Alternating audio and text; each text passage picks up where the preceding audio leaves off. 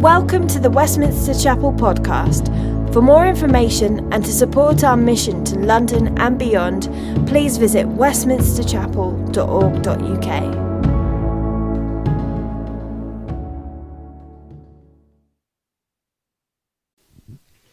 I'm reading from John 7, verses 40 to 52. On hearing his words, some of the people said, "Surely this man is the prophet." Others said, "He is the Messiah." Still others asked, "How can the Messiah come from Galilee? Does not Scripture say that the Messiah will come from David's descendants and from Bethlehem, the town where David lived?" Thus the people were divided because of Jesus. Some wanted to seize him, but no one laid a hand on him. Finally, the temple guards went back to the chief priests and the Pharisees, who asked them, "Why didn't you bring him in?" "No one ever spoke the way this man does," the guards replied. "You mean he has deceived you also?" the Pharisees retorted. "Have any of the rulers or of the Pharisees believed in him?" "No, but this mob that knows nothing of the law, there is a curse on them." Nicodemus, who had gone to Jesus earlier and who was one of their number, asked, "Does our law condemn a man without first hearing him to find out what he has been doing?" They replied, "Are you from Galilee too? Look into it, and you will find that a prophet does not come out of Galilee." It's great. Thank you so much, Sarah, for doing the Bible reading. It's great to have you both back after a trip to the Philippines. It's lovely to be here as well. Myself, having been away a little bit, had an unexpected visit to a hospital with kidney stones just over a week ago. Apparently very small, and I was making a big fuss about nothing, although they say kidney stones is the closest thing to giving birth for a man to go through an experience. So you might have some sympathy in me that. I obviously have nothing to compare that with, but I tend to think that it's a lot less painful than giving birth personally. But it's great to be here. I'm back as well from an amazing time in Korea. I'll probably hint a little bit more about that. I can only share parts of that with you for security, safety reasons, but I'll try and get that out over the next coming weeks ahead. But we're in week 16 of a deep dive in John's Gospel. This amazing first century biography written about Jesus by the Apostle John. So to set the scene for this morning's passage, I want to state the obvious, and that is that we live today in a divided world. We've been divided over many things. Divided over Brexit.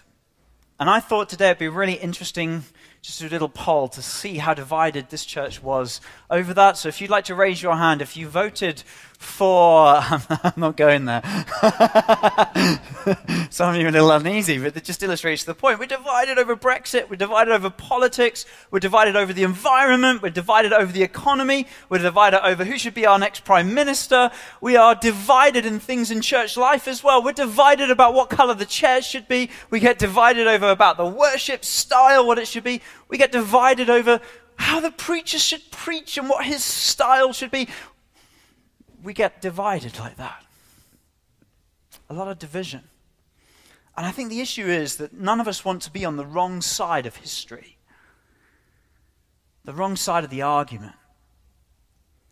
We want to be able to rejoice that we stood for righteousness. We were on the right side, even though that was extremely unpopular. And that is what today's teaching is all about. How to make sure that you are on the ultimate right side, not the ultimate wrong side.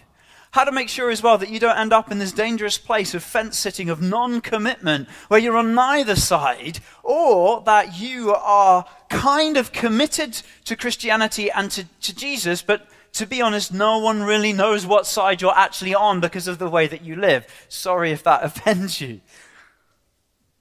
This is all about having Jesus as our Lord. To commit to a side and to live accordingly. So I've got 5 discipleship coaching questions for you today, which are going to come throughout this message. And they're really for you to use to take away in your quiet times, in your small groups, in your discussions to one another, each other with, so that you can keep building sort of the ripple effects of what gets shared on a Sunday, so you can talk to each other about it, ask these questions to each other. But before we get into that, first let's see whether you can complete this sentence. No one and nothing has been more hated, I should say, and loved than blank. No one and nothing has been more loved and hated than, some people say Marmite. Some people would finish that sentence, Boris Johnson. No one has been more loved and hated than Boris Johnson. But the ultimate answer to that question is no one has been more loved and hated than Jesus. Than Jesus. Jesus is the most divisive and the most unifying being in existence. Millions of people throughout history have followed him, have been absolutely committed to him. And millions of people have sought to destroy him and his followers throughout history, and are still doing that to this very day. I know, I've been with some of them recently, hearing stories of people who've defected from North Korea, which, by the way, is the second most dangerous place in the world to be a Christian today. Where if you have children, you are fearful of telling your children about Jesus, let alone that they might even see that you own a Bible, because if your children tell their school teachers that you are Christians, you are all off to a prison camp together, which are horrendous. This is real. Jesus divides, but he also unites and he unifies. Why is Jesus so divisive? Well, it's because he's not just obviously a food product or a political leader. He is the one who says that he shapes time and history and reality, and all meaning finds its origin in him. So he's extremely divisive, depending on what you think about him. Verse 43 in our passage says that the people were divided because of Jesus. Jesus was what was dividing the people. Some thought he was a prophet. Some thought he was a Messiah, the one who's going to come and overthrow the Romans. Others, they just wanted to come and seize and arrest him. How had they been so confused and misunderstood the heart of Jesus, the nature, who the person of Jesus Christ was, especially as we read in verse 40 that they had heard Jesus' words. They'd heard what he had to say, but they hadn't really heard him. They weren't really listening. They hadn't really understood. Yet his words were amazing. The soldiers, verse 46, it says, who'd been sent to go and seize Jesus and arrest him by the Jewish authorities, they come back and they say, no one's ever spoken the way this man spoke. We don't feel we can arrest him. His words are amazing. And can you just think about what it would have been like to hear Jesus in the flesh speaking the content? Turn the other cheek. Love your enemies. And he modeled that. The authority with which he spoke. Truly, truly, I say to you. He's not appealing to some other authority. He is the authority that he's speaking by, extraordinary, that scares these officers to say, we dare not put a hand on him. They'd heard these words, but they hadn't really taken them to heart. They hadn't really understood them. And the question is, are we also like that when it comes to the words of God? I think there are 3 reasons why we sometimes don't listen. But before I get into that, I think there might be some folks here, online or in person, who may have already reached the point in this message sort of saying, I don't feel that this week's sermon is relevant to me. And you're kind of switching off, or you feel like maybe it's going to be good for that person, and it's just, Why are we in John's Gospel anyway? Isn't this like baby food for Christians? Why don't we get into the tougher stuff like Daniel and Revelation and, all that kind of thing? Well, hold on a moment. There's a lot of repetition in the scriptures, and there's a reason for that, because we just keep forgetting and not living by the truth.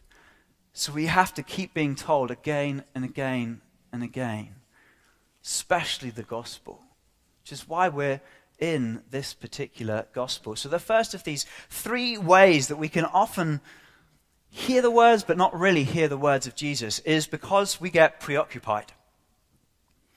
Let me illustrate this to you. It happens more often than I would like in our marriage, that there are moments when I have a conversation with Holly and I'm like, she'll say, do you remember that we're going to go and do this and this today or tomorrow? And I'll be like, no, I didn't think we agreed to do that. When did we agree to do that? That doesn't seem right. Why would I say yes to that?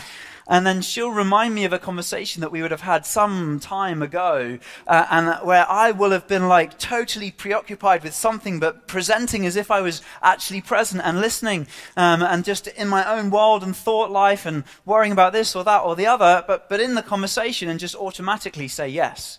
This is a very concerning thing that I do. Please don't take advantage of me in doing that now that you know this vulnerability. It really annoys my wife, so do pray for her. It's a good way of growing in grace. But I have to learn in this. I need to be present. I need to be present.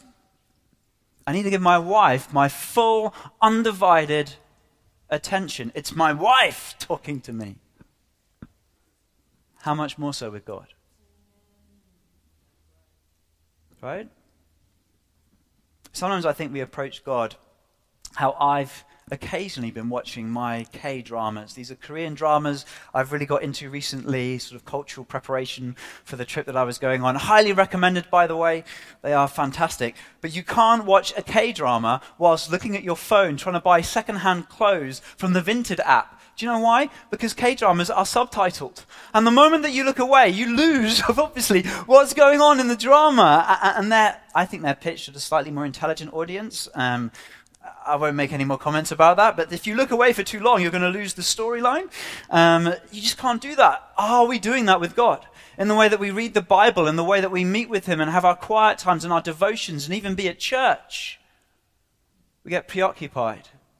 Maybe, dare I say, you've already begun to think about what you're having for lunch and what's happening for the rest of this day whilst I've been talking, and all that kind of stuff is in your mind. So here's my first discipleship coaching question.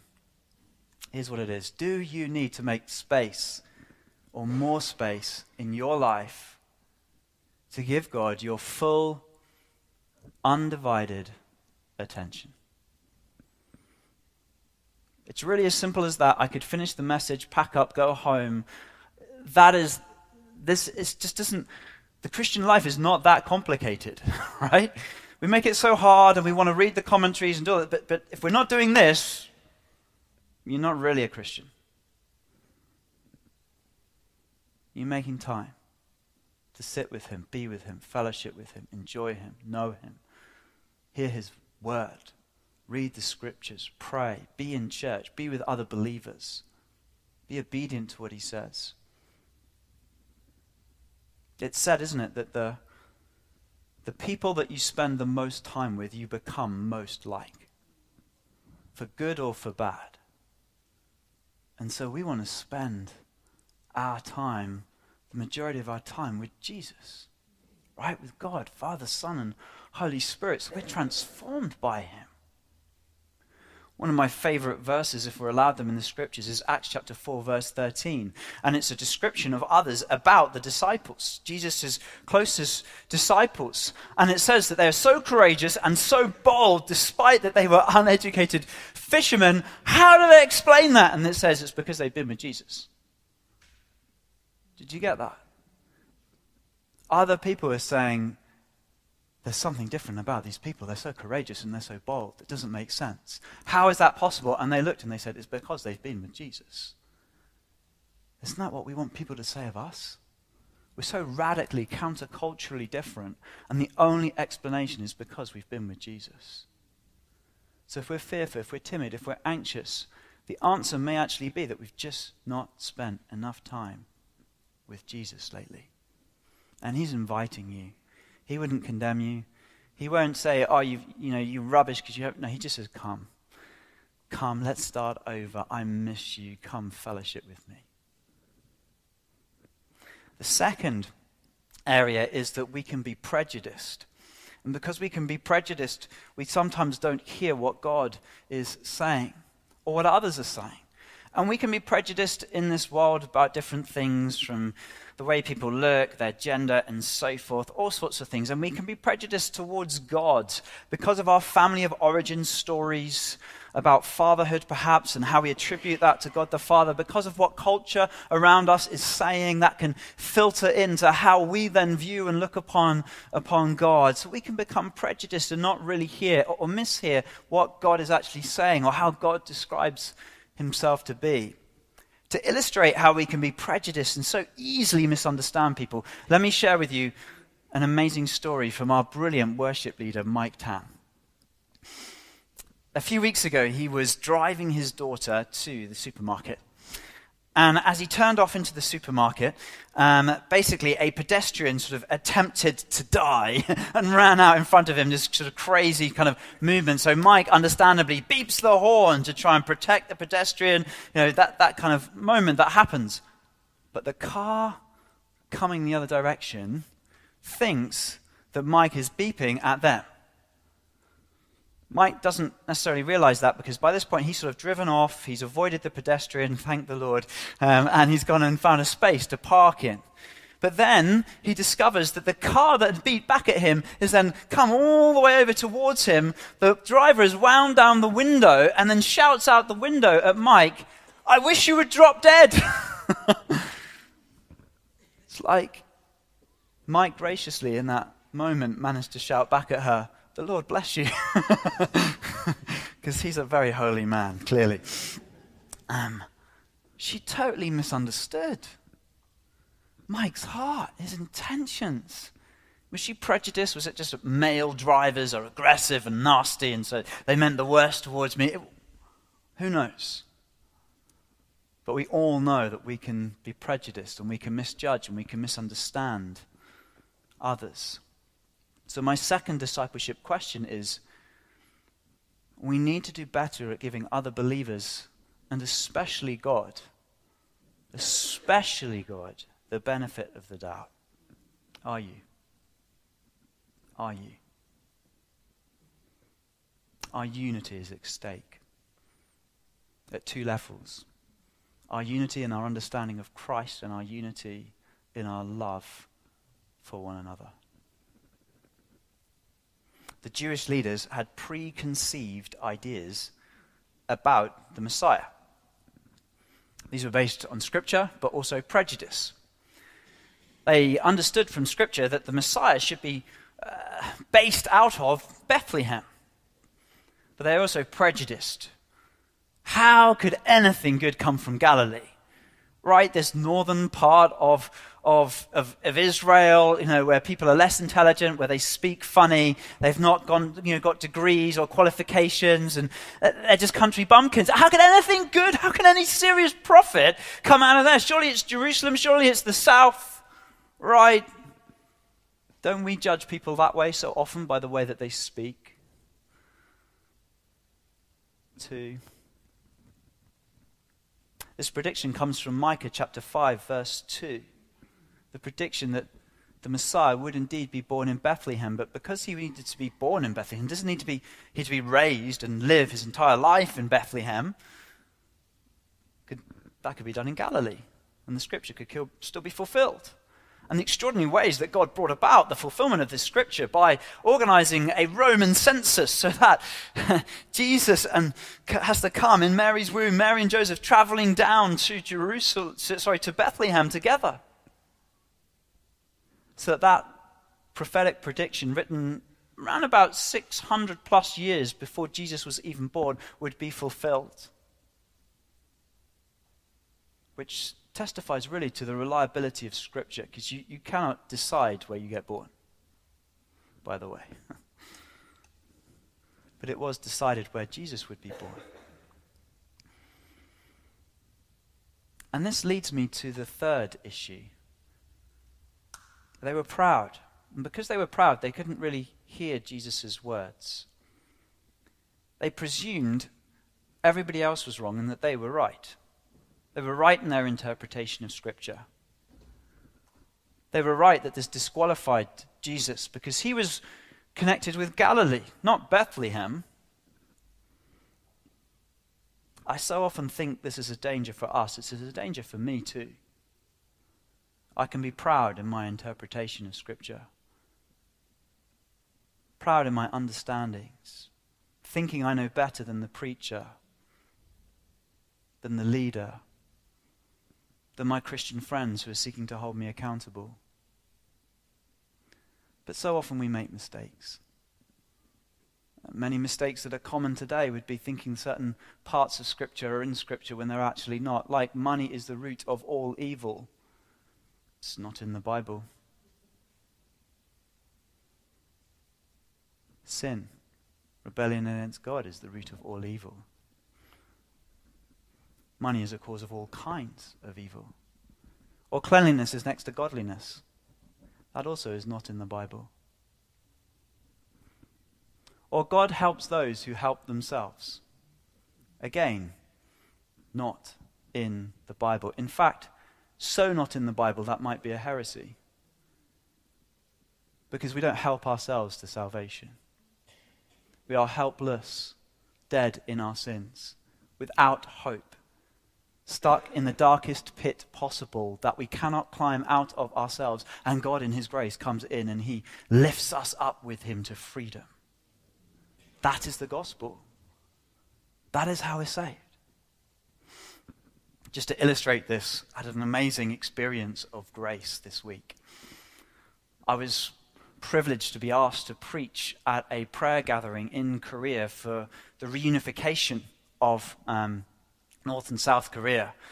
I was largely asked, I believe, because I'm the pastor of this church, and this church has a history that kind of has some cachet and credibility, but isn't necessarily, I've not earned that. I've never, it's ridiculous. Like that's not my cash in the bank, but that is respected around the world. So they'd asked me, in a team of people where I'm the baby in the team, there's the leaders of a national movement, New Wine, like thousands of churches, another movement, and they asked me to preach. I'm the least qualified person in this mission team that's going to preach this word, although I did feel that God had given me a word remarkably to share. What I had no idea about was that everyone in our team was going to be given a peace medal made out of barbed wire from the DMZ zone and shells from the 1950s Korean War. We received it alongside Koreans in their, I would guess, 70s, 80s, and 90s who have prayed tirelessly every day for the reunification of their nation, who have served in ways and risked their lives in ways that defy belief. And here I am going up to go and receive the medal, the least qualified person, the least capable, the least able, it feels like. A medal of peace. I got it all and I felt I'd accomplished nothing. It was grace. Would I want to give it back? No way. Now I've got it, like this is precious and it is like fire in my veins to pray, to be obedient to this commission and call. How much more with the gospel? We get everything in advance. The moment we believe, every spiritual blessing in Christ. It's more than just a medal around your neck. This is glorious. You don't want to give it back. No way, you've got it all. Now we want to go and live in right response to what we've received. That is the gospel. It is not help yourself. God helps those who help themselves. Not at all.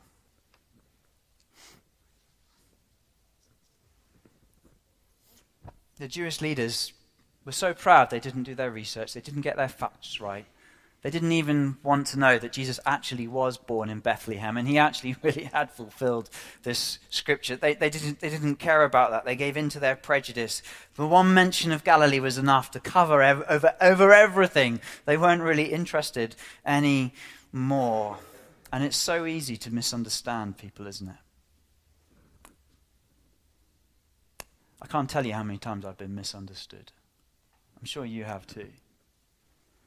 It's very painful to be misunderstood. Sometimes I've mentioned up here that I'm an introvert. And I really am an introvert, honestly. If I do MBTI, Myers-Briggs tests, I come out as an INFJ. But because I'm an introvert, people think like, oh, he's going to be really quiet, really shy, really reserved. He's probably not going to say much in a crowd. And that's one type of being an introvert, but I'm an INFJ, which is a creative, passionate, expressive, external processing introvert. So like this is normal for me, right? I've got energy and passion and I'm excited for the gospel. And I just, can you let me be me? Like, can you let me be me, or do you want me to be in a box and say, no, you've got to be an introvert? If you're not allowed to move, really, Howard, from either side of the lectern, we like it like that, and you must preach every single verse, exactly every word by word. I can't do that. It's not how the Lord has made me. But can you let me be me? More importantly, can you let Jesus be Jesus?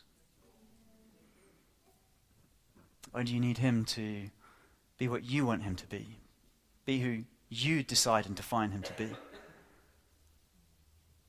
People have been doing that for centuries. A particular example would be the 4th century, where a church leader called Arius decided that he didn't like the idea of the Trinity, that God was 3 and 1. That just seems illogical, right? So Jesus had to be a created being. That's what the Council of Nicaea was about, by the way, the great debate about, is Jesus fully God and fully man together? Is he of the same substance as the Father? Or was he at some point created, begotten? No, he was begotten in his humanity. He was always eternally God. But we didn't like that idea. It's too hard to get our head around. We just much prefer him to be a created being, that he came into existence at some point and was powerful and influential. Very similar to the teaching of Jehovah's Witnesses, by the way. And you're like, well, what does it really matter? Does it make a difference? It makes a lot of difference. If Jesus isn't eternally the Son, God isn't eternally the Father. And God hasn't been in plurality in Trinity for eternity past. Therefore, he has been alone, isolated, turned in on himself with no one to love. Therefore, God, by definition, in his essence, is not love. Because he had no one and nothing to love in eternity past. And he has no fatherly fellowship to share because he is not eternally a father. And Jesus has no experience of that to truly pass on to us because he was begotten. You see how it starts to unravel. If you say, I'll take this bit of Jesus, but not that bit of Jesus, you really don't get Jesus at all. Now let's think about it this way. Imagine that I am coming to your home. You've invited me round for dinner.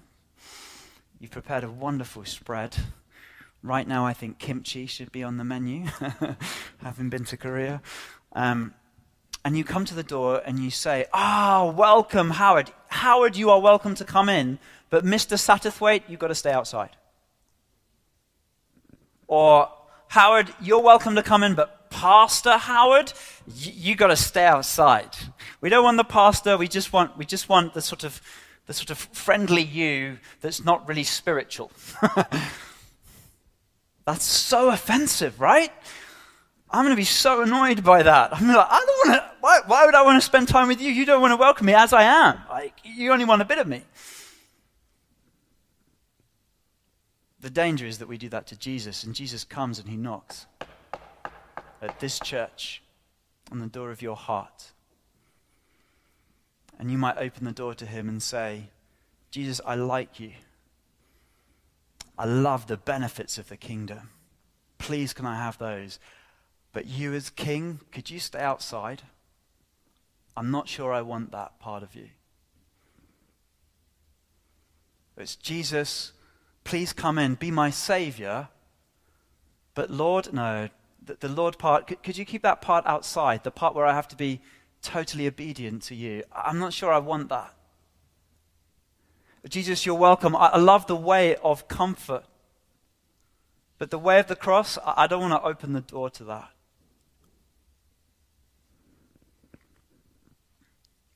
But as you know, it's an all or nothing deal when it comes to Jesus.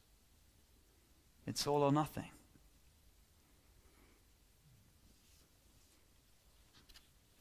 Why is this so important? Because if you don't open the door fully to Jesus, you'll be on the wrong side of history for eternity.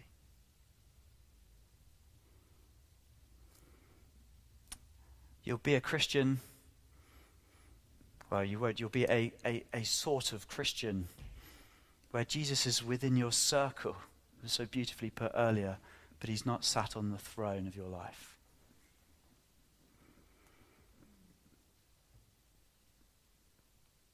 But Jesus gave his all for you. He gave everything. Blood, sweat, tears, to his very dying breath in agony on a cross, to purchase you, to demonstrate his love for you. He suffered and died to pay your sin. He rose from the grave to give you new life and power to live with victory over sin. And he says, take up your cross and follow me. Meaning, stop living for yourself. Stop living for those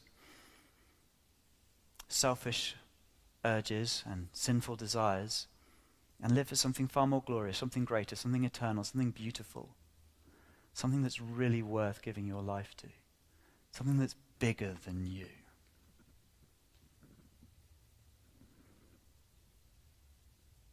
Have you done that?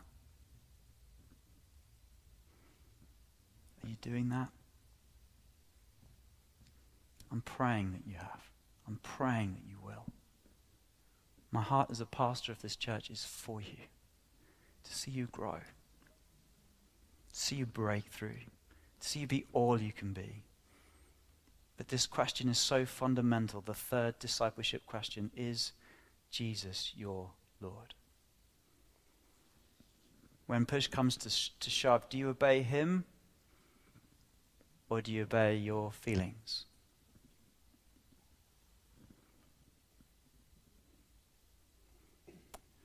The Jewish leaders were an example in his passage of religion gone bad, the worst sort of mutated expression of Christianity, of the sort of terrors and evils of secularism as well. And we must be alert that we don't become infected by that in any way. In fact, that we choose, not just that we choose Christ, that we choose away from anything to do with that. Let me give you 3 ways that it manifests here. Firstly, it condemns without fair reason. The first response to the officers to come back is not to listen. Why didn't you do it? You failed, they say. You failed. Why didn't you arrest Jesus? You haven't done your job. What's wrong with you?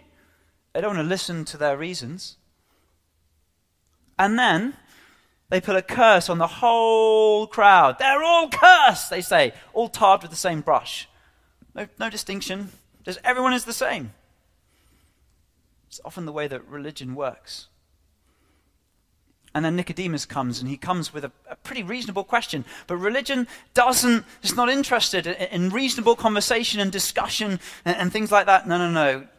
Nicodemus wanted them to follow the law, and the law was about fairness and a fair trial. And they dismiss him and say, no, nonsense, we're right, you're wrong. Go look in the scriptures and you'll see that we're right and you're wrong. And then they unreasonably accuse Nicodemus because he dared to raise the question, you must be one of them then. There's a threat there. And if you're one of them, we're after you too, and you're in trouble because we're going to come and arrest you as well. You better shut up, stay silent, or else. Control. Religion is ultimately controlling. They want to be in control just as we want to be in control. We battle to be in control of our own lives, to maintain our positions, our reputations, our situations, our lifestyles. We can do it with anorexia, we can do it with self-harm, we can do it with manipulation, we can do it by managing our own personal perception, all expressions and desires to be in control. And the way out of that is to surrender. It is to die. Spiritually die to prejudice, to preconceived wrong ideas, and surrender to God, to open our minds up. You know, like a parachute. If you don't open it, it doesn't work. To stop judging by mere appearances and make a right judgment about Jesus. That leads to the fourth discipleship question. Which side of the divide are you really on?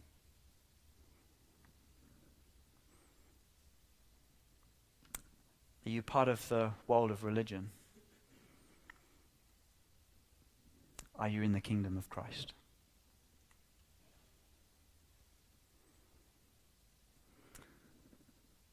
If we receive Jesus, we get to rejoice with him. We get to taste of his sweet love, his gentle mercy, his tender embrace. And we get to enjoy eternity with him. If you reject Jesus, he will honor your decision. And you will spend eternity when you die without him, where there is no light, no hope, no goodness, no beauty, no truth. Theologically, we call that place hell. A lot is at stake. A lot rides on how you really answer that question, and you need to be certain where you stand. And you can be certain. That's why Christ came, that you would know, and that you would have an assurance that if I was to die today, I've got a confidence. I know where I'm going, and I know whose I am, and I'm safe. What can man do to me? Because I'm his, and he loves me, and nothing can separate me from his love. Oh, my heart is that you would know that. The only way that you can know that is to confess Jesus as Lord of your life and believe in your heart that he was raised from the dead. And the scripture says, then you will be saved. For someone here today, that might be exactly what you need to do. You've never done it. And the Lord is saying, and he's inviting you, come, trust me, and join a great adventure with me. Because the truth is, you're not in control. None of us are in control. And when you try and be in control, it's exhausting. You'll burn out. It's wearying. It's frustrating. It causes you conflict with loads of other people. It's just not a happy place or way to live. You don't need a fight to be in control if you're a Christian. You can just rest in the sovereignty of God's goodness and grace. And verse 44, as we begin to draw to a close, is all about this. Verse 44 says that they wanted to seize Jesus, but no one could lay a hand on him. No one could touch him. The time for his arrest had not come. Therefore, they could not do what they wanted to do because it wasn't in God's sovereign plan for them to do that. My former mentor in the faith, the former preacher here, he used to say, you are immortal until God's work is done in your life. I am immortal until God's work is done in my life. Nothing can be done to me until I have fulfilled the purposes for which he called me to achieve. And the same is true for everyone. God is in control. He is sovereign. He is good. This is the pillow upon which we should rest our heads every night as we sleep in bed. That's what the 19th century preacher Spurgeon used to say. You struggle with anxiety, study the sovereignty of God, and sleep confidently. He's in control. This is what history teaches. This is what the scriptures teach. Acts chapter 4. It's really clear. The death of God itself. It looked terrible. The big, powerful Romans, Pontius Pilate, teaming up with Herod and all the Jews, coming together to kill Christ. And it says what? They did exactly what God had prepared beforehand that they should do. God was 100% in control, even at the darkest moment in history. It looked like defeat despair and death as Christ is in agony in the cross, but he was accomplishing victory, joy, salvation, hope. And the very moment it didn't look like it. See, it doesn't matter how you feel. It doesn't matter what you see going on around you. God is sovereign, and he is working for great good, even in the most trying and troubling of circumstances. Let me tell you the testimony of one North Korean woman. She was put into a prison camp for her faith. Again, I'll just say that these prison camps, they're like hell on earth. They are horrific. But in that place of horror and difficulty, the Lord used her to lead 5 people to salvation in Christ. Isn't that extraordinary? She was more fruitful in prison than out of prison. And then the Lord opened a door for her to escape, come to safety, to tell the world her story. She described herself as just a plain, ordinary Christian.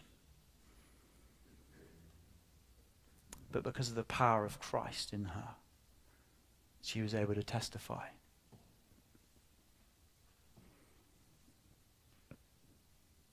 So here's my question, my final question.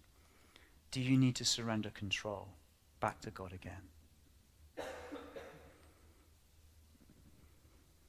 And is there a particular area where that might be true of you? Maybe it's relationships, perhaps it's money, perhaps it's career. I wonder if it's children, and the possibility of having children, or the children that you currently have, or children who've fallen away in their faith, are backslidden. And you've never quite been able to really give them to the Lord. I was privileged to hear an extraordinary sermon from a Presbyterian megachurch pastor in South Korea, a church that gets this, has 120,000 people coming through its doors every week. I think the church itself was bigger than the Westfield Centre, just to give you some idea of scale. Their entire auditorium, which holds maybe 20,000 people, was underground, and they had 2 skyscrapers above it. Quite amazing. Anyway, his sermon was particularly provocative, and he asked the question, what was Jacob's high point in his discipleship? If you know the biblical story, there are kind of moments like, was it when he had that dream of the ladder ascending to heaven? Was it when he wrestled with God? Was it when he kind of reconciled with his brother? And this pastor said no. It comes in Genesis chapter 43, verse 14. It was the moment where he was willing to surrender Benjamin back. The favorite child, the replacement to Joseph. Having lost Joseph, presuming him dead, now the brothers have come back to say, we must go down to get grain. And the only way they'll do that is if Benjamin will go. And so he says, God of mercy, if I am bereaved, I am bereaved. If I lose, I lose. But because I have you, it will be okay. And he's faithful and he's obedient. In that moment, he hands back this child that he's held on to. And that is the high point of his discipleship and his willingness to be totally committed to serve God and not seek to be in control himself. See, God is concerned for your heart. He wants your total and complete trust. He wants you to be on the right side of history. And he invites you to fully commit and surrender to him again today. He gave his all for you. Will you give his all? Will you give your all for him? The best answer to a divided world is a united church. And the key to that unity is our understanding of Jesus and our loving of Jesus as we love each other. Being all in for him. A few months ago now, we set some goals as a church These were to inspire us towards unity, togetherness, to give us something to pray for, to aim at, believe for, strive for, encourage one another towards. They're about unity, not so much about numbers, because we trust God for the fruitfulness. Our part is the faithfulness. Ultimately, we're giving the input, but we trust God that he's the one who's going to make it grow. He does the stuff with what we kind of pour in, but we want to press in with faith to believe God for more, right? We've got a vision in this church for hundreds of lives to be transformed and tens of congregations started. But it's really big, so we need just to know a little step on the way to help us get there. Say, we got faith for this. Can we pull this together? Can we step out in faith to do that together? Can we surrender our lives for this cause amongst us, that this might be a great mission that we could achieve and accomplish together for his glory as we're faithful in stepping out in all the different ways that he calls us to. And in that process, he's refining us and strengthening us and growing us as disciples as we are being kind of pressured to work together on mission and unity. And iron sharpening iron in that process. That's our call. 222 adults in person, 44 children in person, 50 new members, 15 baptisms. It's not about the numbers so much. Live or die by the numbers. The goal is that we move completely from a cruise liner survival post-COVID mentality to being a battleship, where we're serious. There's a mission. There's a war on. Lives are at stake. People in poverty, yes, but people eternally who will end up in hell unless we pull together in unity and say, we're here for you, God, for such a time as this, to share the gospel, to see hundreds of lives transformed and tens of congregations started. But it's not just about us. We're part of a bigger family that is about thousands of lives transformed and hundreds of churches started in tens of nations around the world. This is commission. This is part of an even bigger family, which is the world's global church. But we want to play our part, right? We don't want to let all of the North Koreans get all the glory. We're called, church, to a mission. But it begins with surrender. It begins with a sense of unity. We're all saved by Christ. We're called by him. But he asked us that he wouldn't just be the Savior, he would be our Lord, our Master. And we would go wherever he goes. We would do whatever he asked. We would be faithful, no matter what. Empowered by his love. Secure in his love. To live as Christ. To die as gain. What can man do for me? Let us pray. Lord, I thank you so much for this wonderful church. I thank you for their faithfulness. I thank you for their love for you. I thank you for all the ways you've helped us, Lord, persevere when we felt weary in doing good, Lord. But we ask you to come today by your Spirit and call us to a greater surrender that will invite your Holy Spirit to come down, that will strengthen and empower and encourage us to go again for you. Lord, we want to give you fully our hearts. Forgive us for where we've held back in fear and anxiety. Lord, where we want to be in control to try and fix things like Abraham and Sarah, where we have not waited for your promise to be fulfilled, but we've tried to make it happen in our own terms. Lord, we don't want that. We want your will. Lord, our heart today is, Lord, to be able to say, not my will be done, but your will be done. Lord, our heart today is to put the interests of others above our own, because that is the way of the cross. Lord, our heart today is to be shaped by the cross. Lord, that you would sit enthroned on our hearts, that you would be the King. On whatever you call us to do, wherever you call us to go, we will say, here I am, send me. Lord, we want to be willing. We want to be united. So Lord, take away today our preoccupation with wrong things that distract us from spending time with you.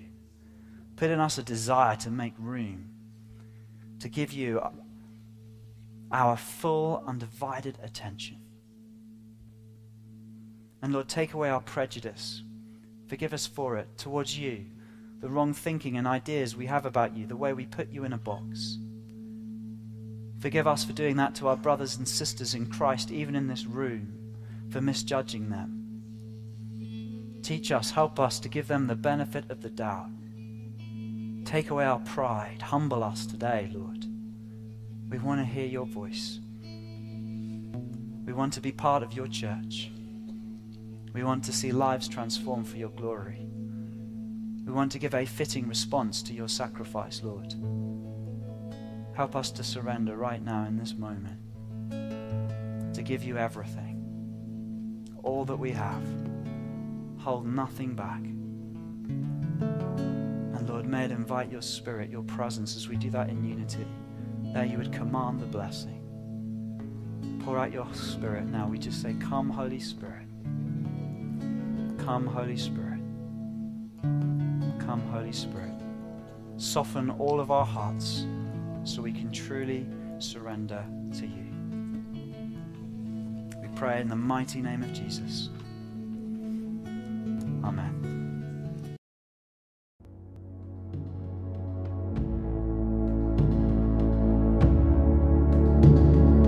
Thanks for listening to sermon audio from Westminster Chapel. If you'd like to partner with us in making disciples and sharing the gospel, please consider making a one-off or regular donation. Visit westminsterchapel.org.uk/giving to find out how.